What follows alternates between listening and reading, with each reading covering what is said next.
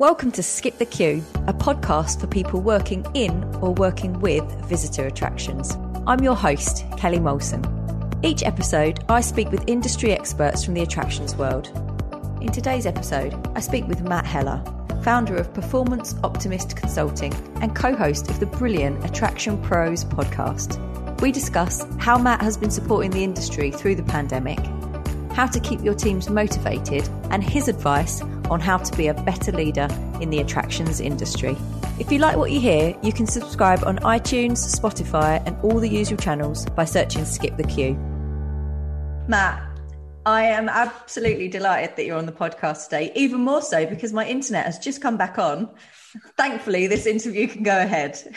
Well, that is fantastic. I'm super excited that your internet came back and that we can get started. I know that you've listened to the podcast, so you know that we always start off with the icebreakers. Now, let's see if I've been kind to you. Probably not. I think I have. Okay. What is your favorite sandwich and why? I'm so glad you asked me this. I've heard you ask this to other people. My favorite sandwich, this is going to get really specific.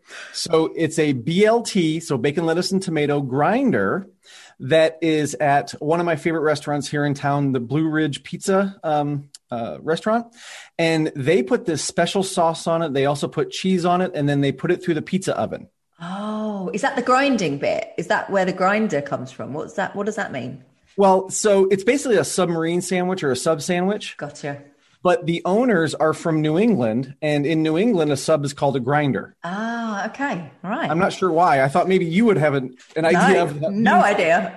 Okay, but so yeah, that's my favorite sandwich, and everybody knows it's my favorite sandwich. And my wife will just say, "Hey, you want to get your sandwich tonight?" Because she likes to get wings from there. So yeah, everybody knows. I am down for that sandwich, Matt. That is a BLT with cheese. Yes, and sauce. Yes. Yeah, I'm there. All right, good. Okay. Yeah. I have to try and recreate that in the UK. All right, who's the better podcast host, you or Josh? Ooh, oh. That was mean. That was mean. So is it wrong to say I think we both bring different things to the table? No, it's very diplomatic. What Josh brings to the table, which I so appreciate, is his attention to detail. And so often he can say, well, we talked to this person. We talked to Kelly on episode whatever it was back in, whatever month it was in the year. And I'm like, yeah, I just know we talked to Kelly. So I'm much more free flowing and things like that. And I think I probably take things off in different directions. But I really appreciate how detail oriented Josh is and how we both think of things very differently. We look at things very differently. So he will come up with questions that I will never think of, and probably vice versa. Good. It is a great podcast, and we will talk a little bit more about that a little bit later. So I'm sorry that I tricked you with a very mean question there. Okay. All right. What was the worst haircut that you've ever had? Probably my last one. I don't know what is that. When was the last time you got your hair cut? Because the hairdressers are shut here. We can't go at the moment. Right. Probably 2 weeks ago. No, actually, this one wasn't so bad. I used to go when we first moved to North Carolina. I used to go to one of those, quickie haircut places. Kind of get in, get them out, 10 minutes or whatever. And every time I came home, my wife would say, "You've got to go someplace else." It's just, I'm like, I can fix it. Like as soon as I take a shower and put some stuff in it, it's fine. It'll grow back. Well, as I'm getting older, it's not growing back in all the places. But I recently found one in a small town near us, and it's this old-timey small town barbershop. It's still got the red and blue thingy. Oh, lovely. And you go in there and it's like a throwback to the 50s. But the guys are super nice. They're very talkative, and it's a great experience. They take some time to do it. So quite frankly, even if they screw up a little bit, it's still a better experience than going to the other ones. So. Oh, I love that. It's all part of the experience, and exactly. We'll talk about a lot of that today as well. Definitely. Okay, the last one, and this is what I ask all of our guests. So tell me something that you believe to be true that hardly anyone agrees with you on. So your unpopular opinion. My unpopular opinion is that we should not use generational labels like baby boomer, millennial, Gen X. Luckily, that's getting a little bit more popular. but I cringe whenever somebody says, well, it's just the millennials. It's just Gen, and I'm just like, stop, because these labels are doing nothing but, putting more of a divide between us than they are pulling us together. So I really don't think we should be using those in any context, in any management training. I used to, and I sort of had a negative experience about it and really had an epiphany moment. And I went, this is just not helpful. And so I've stopped doing it. And Josh knows, if somebody says millennial or something on the podcast, that I'm secretly in the back going, or making a noise or something. So yeah, that's my somewhat unpopular opinion. Oh, I like that. I'm going to agree with you on that one, because I think they feel really kind of corporate-y and really dated, and it doesn't really fit with where we're at right now. Yeah. Well, and I think what it does is it takes the individual out of the equation. So, from a management standpoint, we're looking at our team and saying, okay, well, they're millennials and they're Gen X and they're baby boomers. So I only need to know 3 things instead of getting to know all 50 of my employees, right? And what's really interesting is back when this really started to explode 15, 20 years ago, when, people were talking about the different dates for the different generations and things. You look at the people that were kind of leading the charge back then, and even they've softened, right? Even they're saying, well, the dates are just kind of more of a guideline. They're not a hard and fast rule. So, even they are softening on that a little bit. Right. It's a really good unpopular opinion, Matt. I would love to know what our listeners think about that, because I agree with Matt. Let's see if you will do as well. Thank you for joining Absolutely. in my game. Matt, you have had a pretty incredible career in the attractions industry. I mean, it's 20 plus years in hospitality and leadership. And you've worked for Universal, you've worked for Six Flags. It's really incredibly impressive. How did you get to here? And did you always think that you would work in the industry? I did not think I would always work in the industry. In fact, until I was 16 years old, I was deathly afraid of roller coasters. Wow. I wouldn't even get on one. But my family was vacationing in Florida, and the girl that I was dating at the time, her family was vacationing. So we all went to Busch Gardens in Tampa. And she said, well, just wait in line with me, for the Scorpion roller coaster. And so I got in line, and I figured there'd be a chicken exit when I got to the front, and there wasn't. So I get in, I'm trying to be a good boyfriend, and I get in, and I'm white knuckling all the way up the chain lift.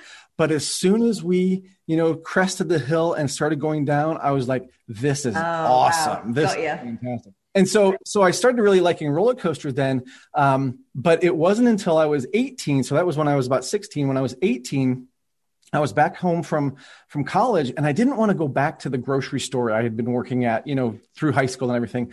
And my mom said, well, Canopy, which is a park that was near us in New Hampshire, Canopy Lake Park. She said, they're hiring, for the summer. I said, well, all right, okay, fine. That's fine. So I go down, get hired that day to be a ride operator, and the rest is history. Exactly. So what did you do? Did you then just work your way up in the different parks that you've worked at? You just worked your way up through, from like the ground level up to wherever you got to? Yeah. So when I started at Canopy, like I said, I was a ride operator, very part-time, didn't really think this was going to be a career, but I came back the next year, and I was, kind of put into higher levels of leadership as I went along. And then I kind of hit my glass ceiling there, because it's a smaller family-owned park. And at the time, the 2 people that were not family members that I could have eventually been promoted into one of those positions, those 2 people weren't going anywhere. So I knew I'd kind of hit my ceiling. So actually at that point, I went to Minnesota. I moved to Minnesota and started working at Knott's Camp Snoopy, which is in the Mall of America, which at the time was managed by Cedar Fair. So Cedar Point, Knott's Camp Snoopy. So I figured this would be a good into one of those companies. And so there I actually started over again. So I went back, to being a ride operator because they didn't have any other management positions, but quickly went, kind of went up through the ranks. And then that led to a position at Valley Fair, which is part of the Cedar Fair family, also in Minnesota. And then that led to working in Connecticut and then Florida. And now I'm here in North Carolina. Amazing. It's really similar to Josh's kind of the way that he worked through that, through the industry as well. I feel it feels like once you start working in it, it kind of sucks you in, and people stay a lot longer than they ever expected to. It definitely gets in your blood, I think. And, I think what it is for the people that like to serve others and the people that like to entertain other people, those are the people that typically get attracted to this industry. So, when they find that this is kind of their home, all bets are off, right? And then forget what you went to school for, forget what you thought you were going to do when you were a kid. This is it. It's funny because we had another guest on a little while ago, Carly Strawn, and she said actually she was kind of interested in kind of the almost like theatrical drama side when she was younger, but that fits really well with what you just said about kind of entertaining people and kind of, giving them that really fun experience. So yeah, it's good. I like how all that works out. So I want to talk about the industry in general at the moment. So as we're recording this, I'm in the UK. Obviously, you can hear that Matt is in the US.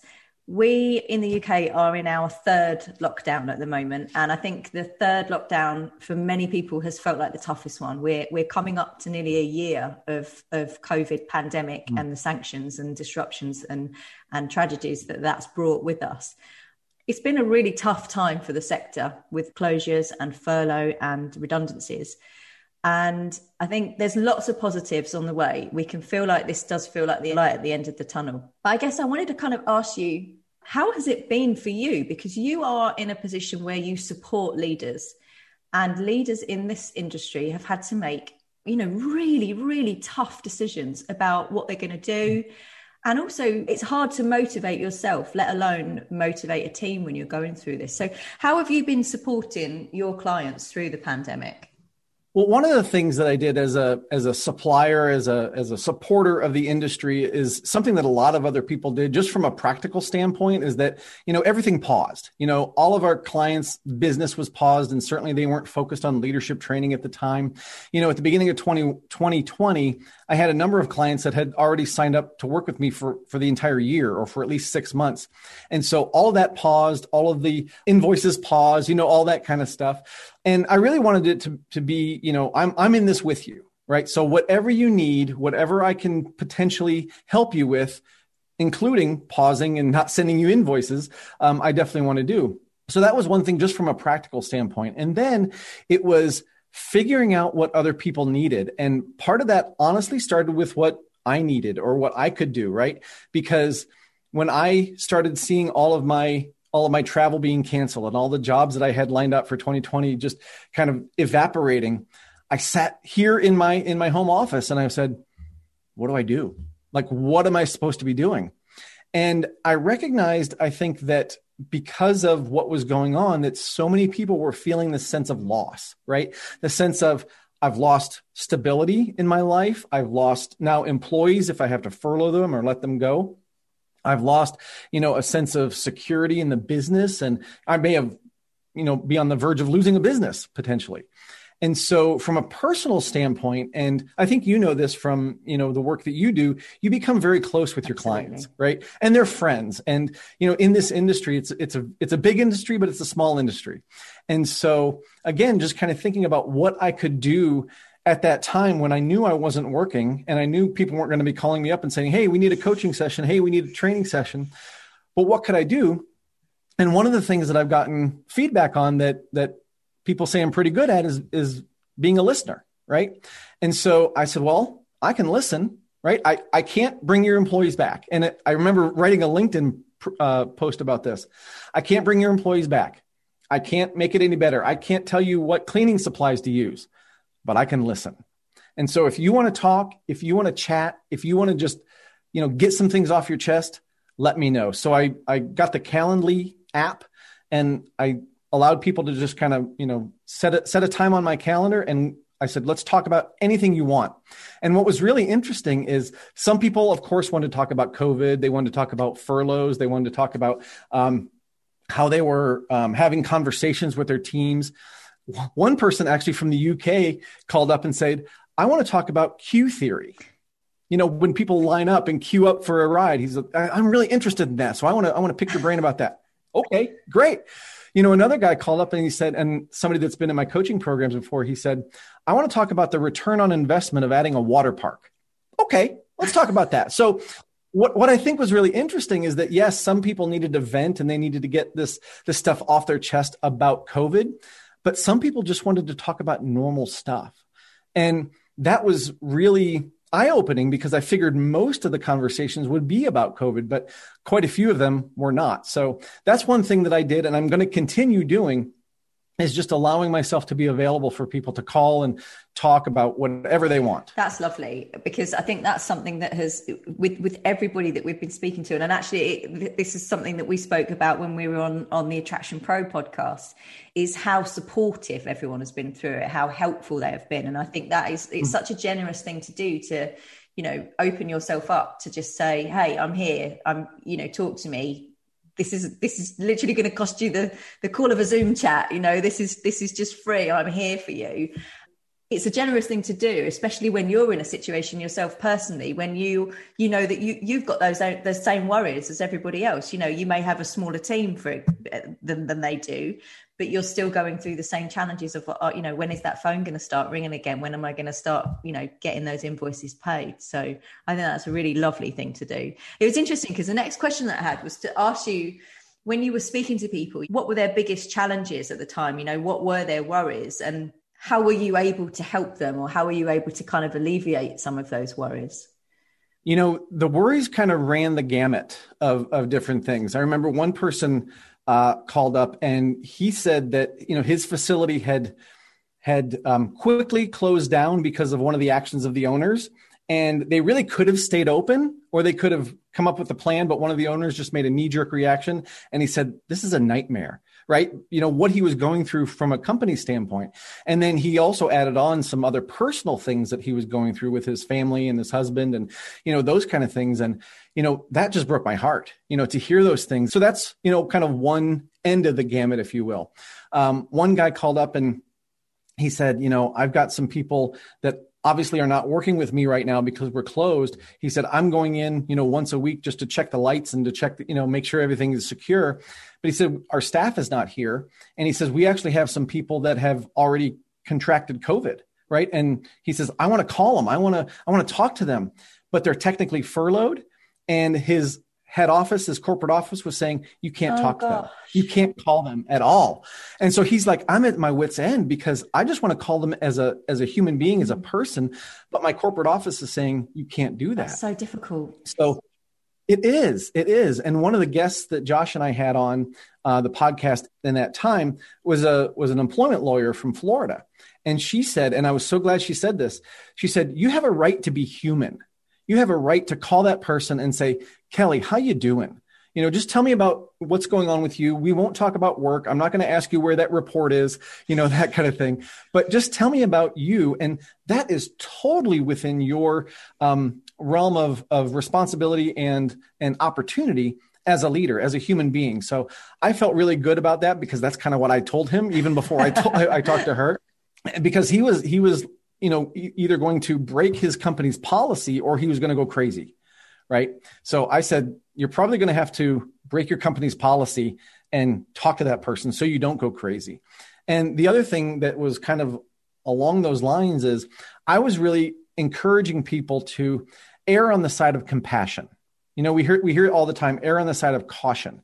And I think in this instance, everybody that I talked to, they were all going through something and we were all going through something. So wouldn't it make sense that we added a little bit more compassion to our conversations, or we added a little bit more sympathy and empathy to how we were interacting with people, knowing that they were going through some pretty crazy stuff, just like we were. So why not extend that to them as well? That is the strength of a true leader as well, isn't it? It's the empathy. It's how you show that you care to your team, regardless of size, regardless of location, or, it's about really caring about the individuals that are within your team. And I'm so glad that you gave them that advice, even before checking with the employment lawyer, because that's absolutely what I would have done.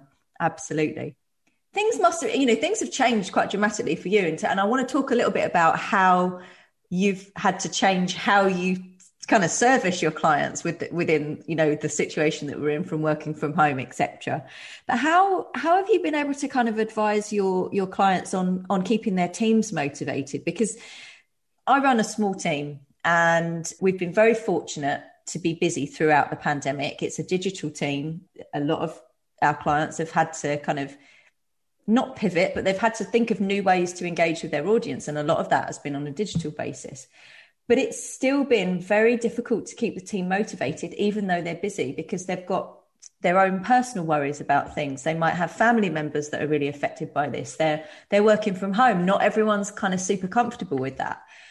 How do you help a leader that has a team of kind of 50, 60, 70 people to try and keep all of those people motivated, you know, when some of them are on furlough as well? It's really tough, but I think it comes down to communication, right? And especially as we're working with people in the digital realm, if you think you're communicating enough, you're not, right? If you are used to working with people where they're side by side and they're face to face and you're in the same room, you might have gotten away with, you know, X level of communication in the past. Well, that's got to maybe double or triple. You know, and it doesn't mean that you always have to have something to say. Communication is both ways. So it could be asking them questions. How are you doing? How's your family? You know, those kind of things. And really, like you said, treating them like a person and showing them that you care about them is really motivating for any human being. I think the other thing is, you know, when we talk about employee engagement for so long, people would ask the question, well, what do my team members want? What do they want? Do they want a ping pong table? Do they want more breaks? Do they want that? And I said, we have to change the question. The question is, what do they need? Not what do they want, but what do they need? And that could be someone to listen to them.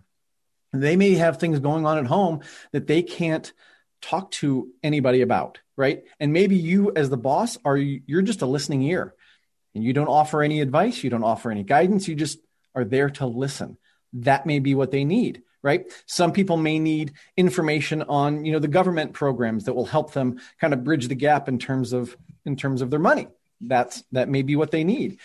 They may need connection. So get on Zoom if we have to, right? I would rather much rather be in person, but, you know, get on Zoom and have, you know, a little get together party with people and allow them to talk to people. And, you know, you as the boss don't have to be the one leading it. You can just facilitate it, start the process and just let people talk, right? Even in Zoom, there's breakout rooms. So put them in smaller rooms, let them have little conversations, but allow them to have that connection with people, because I think that's one of the things that we're missing most is the connection. So I think it's communication is a big part of that, but also changing that question from what do they want to what do they need? And then that will help guide how you actually interact with those 10, 20, 30, 40, 50 people. You're so right about the communication. I think that that's something that we're definitely aware of. And I think we kind of over communicated to our clients.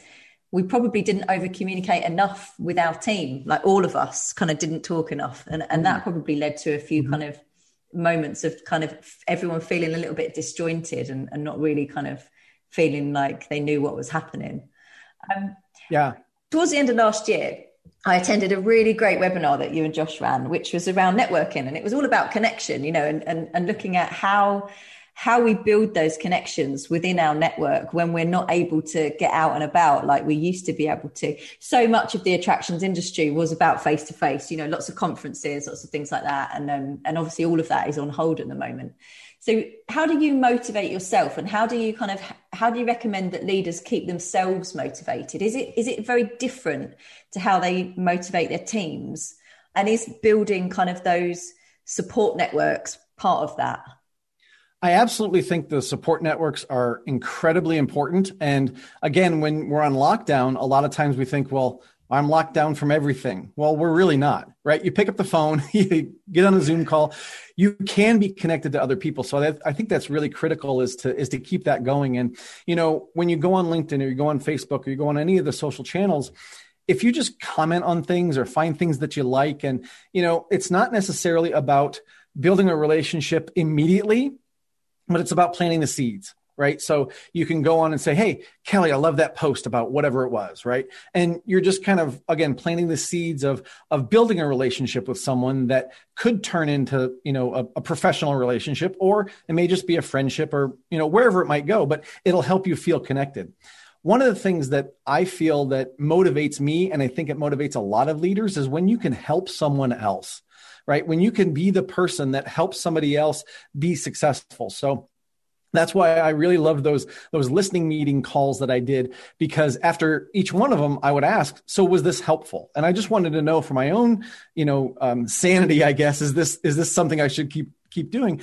And everybody said, yes, this has been so helpful. Whether I said much during the call or not, it was very helpful. So that was extremely motivating to me because I got to help somebody else. And I think a lot of people get into leadership roles for that reason, because we want to help others. We want to serve others, especially in this business where that's part of what gets under your skin and gets into your blood is helping and entertaining other people. So I say, ask that same question of yourself, not what do you want, but what do you need to stay motivated? And if it's to help people, that may look a little different right now, but it's the same as it would be when we're fully open and COVID wasn't even a thing that we even knew about. Yeah, you're so right. I mean, that feeling that you get from helping someone is pretty incredible, isn't it? And it can be such a small thing. It might just be that you're connecting someone with somebody else, you're making that introduction. Or like you say, it might just be that you're giving them the ear that they need. They might just need to rant at someone for half an hour. That's fine. Yes. If that's okay, I'll be that person. Yeah, absolutely. The way that you deliver your training and the way that you deliver and work with your clients has changed dramatically. So it's everything for you virtual now. And how have you adapted to that? Are you enjoying it? Does it feel a bit weird still? It does still feel a bit weird. Not everything has been virtual. I've had a couple of clients that have really insisted on doing things in person. So we took all the precautions. Like I was just in Florida about a week ago. And, we took all the precautions. Everybody's wearing masks. We're distanced from each other, all those kind of things. So they really saw the value of still getting together and taking those precautions because they felt like the in-person dynamic would be, so much more valuable. And it really has been. For some of my other clients, we've changed, and sometimes it's just based on volume. Like if I'm working with, 200 leaders at a specific park or an institution, then it's just not practical, to get 200 people in a room where you're all physically distanced. Yeah. So then we look at different virtual options. So some of the time I'm delivering a kind of a live seminar via Zoom. Sometimes I'm doing a pre-recorded video for them. And while, yes, it's still a little weird, I think I'm starting to find my groove. I'm starting to find my legs, if you will. One of the biggest things I did was to stand up. Like at the beginning of the pandemic, if I was delivering a webinar or an online class or something, I was sitting behind my desk and I was looking at the computer and I was like, why does this feel so weird? And it feels weird because that's not how I present.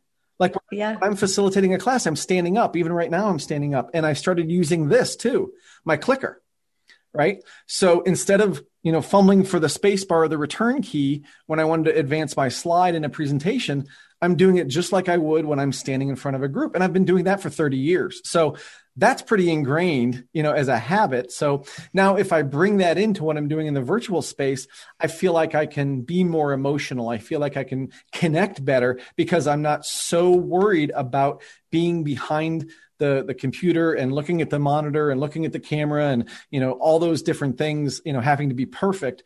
I'm learning this process now and it's getting more comfortable. Although I will say I still prefer being in person.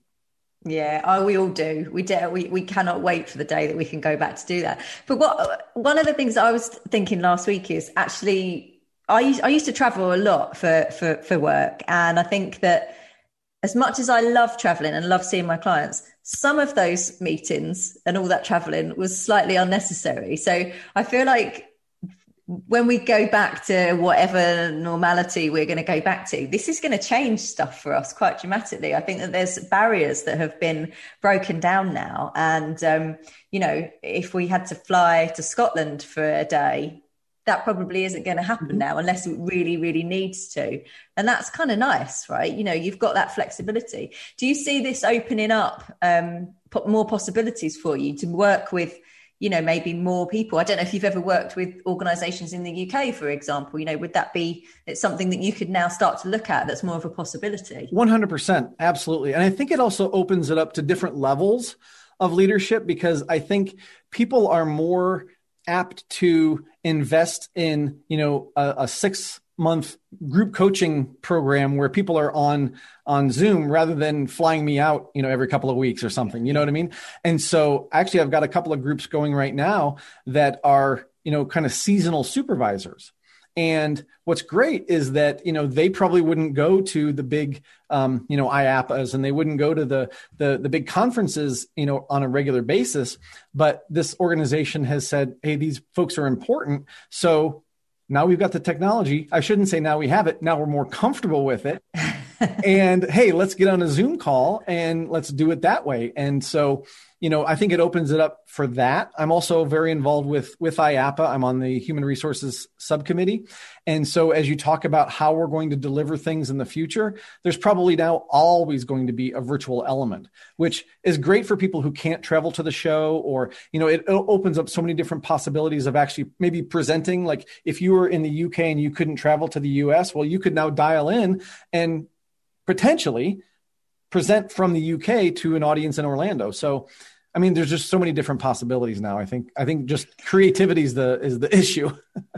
It's crazy though to think that all those possibilities were there before. We had this technology, we just weren't really taking advantage of it, or it just seemed like not the right thing to do. Yeah. I love that there will always be kind of a physical and a digital aspect now. I just think, like you, it opens it up to so many more people. Absolutely. And that's a great story about the client that is now focusing on an audience of people, or, a group of people in that organization that wouldn't necessarily have been able to access the support that they need from you previously. I love that. Yeah, it's really wonderful. I think it's really opened up people's ideas of what's possible. So if you think about some of the positive outcomes of what we've been through, sometimes it just takes a smack in the face for us to think, oh, we can do things differently, right?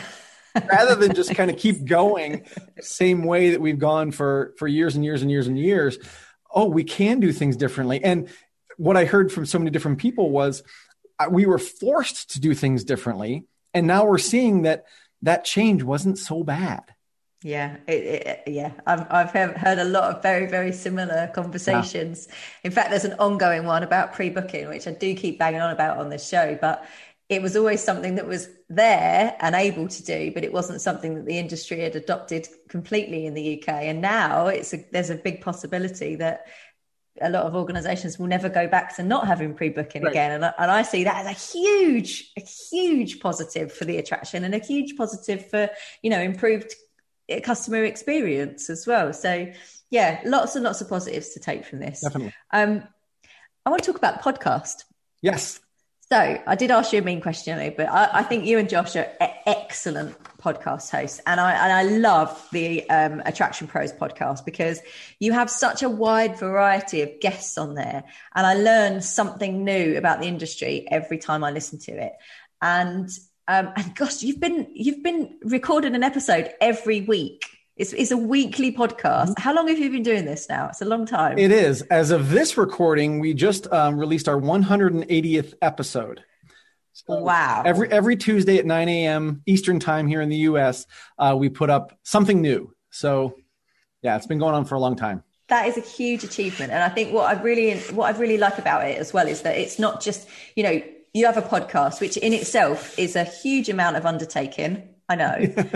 It's really great. You have great guests on, but you also do a lot of kind of supporting work as well. You write you write great blogs that support the podcast. You've run webinars, you've run kind of training sessions around it as well. It feels like such a kind of supportive community that you've built around the podcast. And that for me is such a positive. I want to know and this might be a difficult question, so I'm sorry, okay. But what's the best thing that you think that you've learned from one of your guests on the podcast this year? It's something that quite a few of our guests actually talk about, and it's something that I've learned by doing the podcast, and it's about consistency, right? Because you mentioned, we've been doing this for a long time. When we first started, we made the very conscious decision that we were going to release these at certain times, right? And it was going to be consistent, and whatever it took, we were going to be able to, put out a new episode on Tuesday morning. And so there have been times, full disclosure and transparency, that Monday night, Josh and I are like, what are we going to put up tomorrow? I don't know. It's like, I went to Home Depot yesterday. Okay, let's talk about that. So I love the authenticity of this. Oh, yeah. Thank you for being honest. Absolutely. So there have been times that we've done that. I think, Josh and his wife just had a baby. So congratulations. Yes. And congrats, Josh. It's lovely news. Yeah. And so leading up to that, Josh knew he was going to be unavailable for quite a while. So we had, I don't know, like a month and a half of podcasts that we pre-recorded and had those done out. So it really runs the gamut in terms of those kind of things. But getting back to consistency, I've found that when we put it up at a consistent time and we really try hard to deliver a really consistently high quality product, that people respond, right? And maybe we don't have millions and millions of viewers, but I think the viewers and the listeners that we have are people who are engaged and they enjoy what we're doing. So it may be a smaller niche market, but I'm okay with that. So I think quite a few of our guests have talked about consistency in terms of, their guest service and, employee engagement and treating people in a consistent way. And I've just noticed that putting out the podcast at the same time every week and being consistent with that has really been helpful to build our audience. Yeah, definitely. And there's an expectation as well. Once you've built that audience, that it's coming, right? There's a level of excitement. They're looking forward to the next episode. Absolutely. Yeah, consistency is absolutely key. That's a really good takeaway, that you can apply that to any part of your business, can't you? In any part of your kind of leadership journey. Good. Okay. And the next question about the podcast. Do you think that it's helped you kind of tailor and change the way that you approach doing things? Is it, I mean, obviously one of the reasons that we started the podcast is to learn more about people in the industry, from all different sides, suppliers, attractions, the whole breadth of that.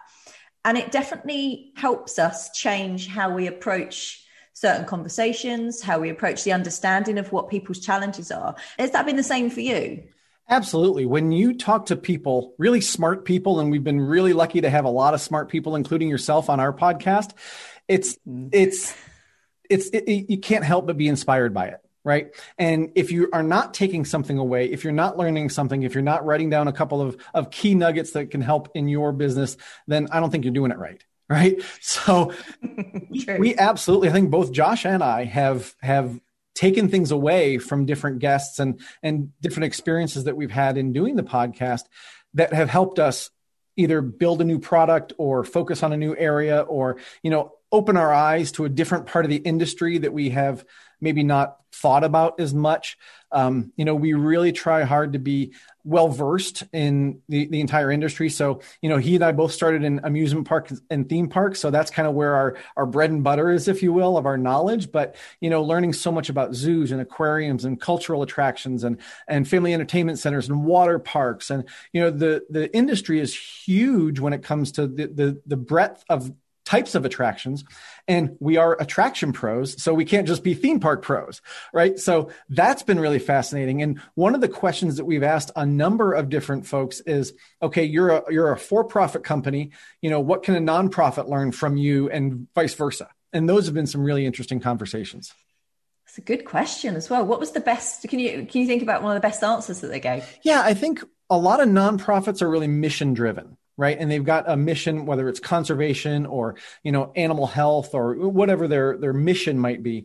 And you find people in those organizations that naturally want to help them achieve that mission. People that work with animals. I'm so lucky that I get to work with a number of zoos and zoological institutions because those people are extremely passionate about what they do. Right now, can we use that, finding people that are that excited about your mission just because that's who they are? Can we use that as a model or a framework to finding people that are just as passionate about what a theme park does? I think we can, but we also may have to alter the mission a little bit, right? So it's not just about, making money and making the guests happy, but how are we impacting the community? How are we impacting the world with what we do? Because entertainment, as we're seeing right now during lockdown, is critically important. Josh will tell you that he doesn't think any of the attractions are non-essential, and he gets really. I've heard Josh talk about this. He's very adamant about this. His feathers really get ruffled when people talk about that. But I think that's something that we try to embrace as well is getting that message out there and focusing on all attraction. So yeah, I think I hope that answers your question anyway.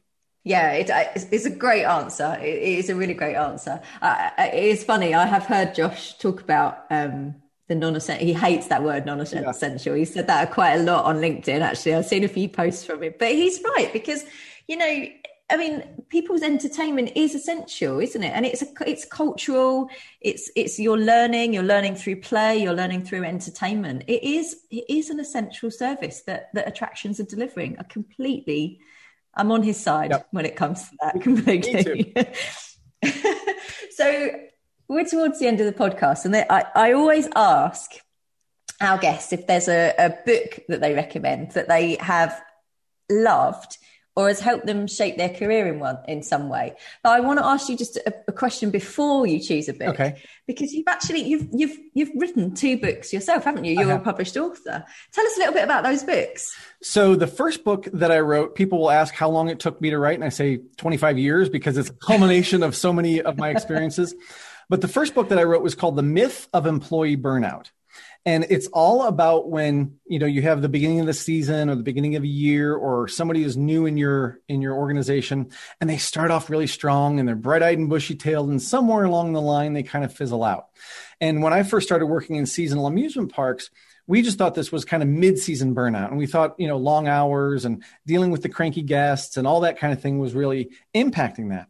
Well, when I started my practice in 2011, I really wanted to take sort of a 30,000 foot view of that. And I wanted to understand that better, because as an operator, I felt like I was always too close to it. And what I really found is that it really comes more down to leadership. It comes down to how we interact with our teams. It's also everything from how we hire people, how we train people, how we terminate people, how we discipline people. All of those are factors, everything in the employee life cycle. All of those things impact how people are going to be engaged or how motivated they're going to be. So the book really outlines how we can get over that burnout process. And again, specifically looking at it from a leadership standpoint. Great. And then the second book has the longest title ever. It's called All Clear, A Practical Guide for First-Time Leaders and the People Who Support Them. That is a mouthful. It is a mouthful. But all clear is what you might see on a ride platform, somebody giving the thumbs up and the all clear. And really that means that the ride is ready to go. And what I wanted this book to be was a resource to give, young leaders that they're ready to go. They're ready to take on this leadership role. And really what it's about the transition to a leadership role, which is a tough transition. So 2/3 of the book are about all those pitfalls, all those things that can go wrong. You're now leading your friends, right? That's a huge thing, right? Getting to know yourself as a leader, communication, giving feedback, coaching people, all those kind of things are kind of the first 2/3. But then I also wanted to write it for the people who are guiding people through that transition. So they're managers and directors, because so often they went through that same sort of sink or swim. Here's your keys and here's your radio. Go be a leader. That was their training. So they don't necessarily understand how to train another leader, especially when coming up in their organization. So kind of the second third or the third of the book is really for them about selecting the right people, training them on what they need to know as a leader, and then supporting their leadership journey. So that kind of outlines that book, the All Clear book. Brilliant. So they do say, I don't know if you've heard this phrase in the UK, but they say the most important book in your life is the one that you write, and not one that you read. So we're going to put all of the notes about those books and where you can find them in the show notes. So let me ask you the final question then. So what is a book that you have loved or has helped shape your career in some way? And actually, maybe it was the one that you wrote that's helped shape your career in some way, that you would recommend to our listeners. Well, definitely the ones that I wrote, like you said, they're very important to me, and they did shape my career. I use them all the time. Like just the other day, somebody asked me something and I had just given them the Myth book. And I said, well, on page 88 of that book, you'll see that we talk about this in more detail. So it's been a great resource for that. But I will say that there's a book, and I found it in my collection. It's a book called It's Okay to Ask Him to Work by Frank McNair. Okay.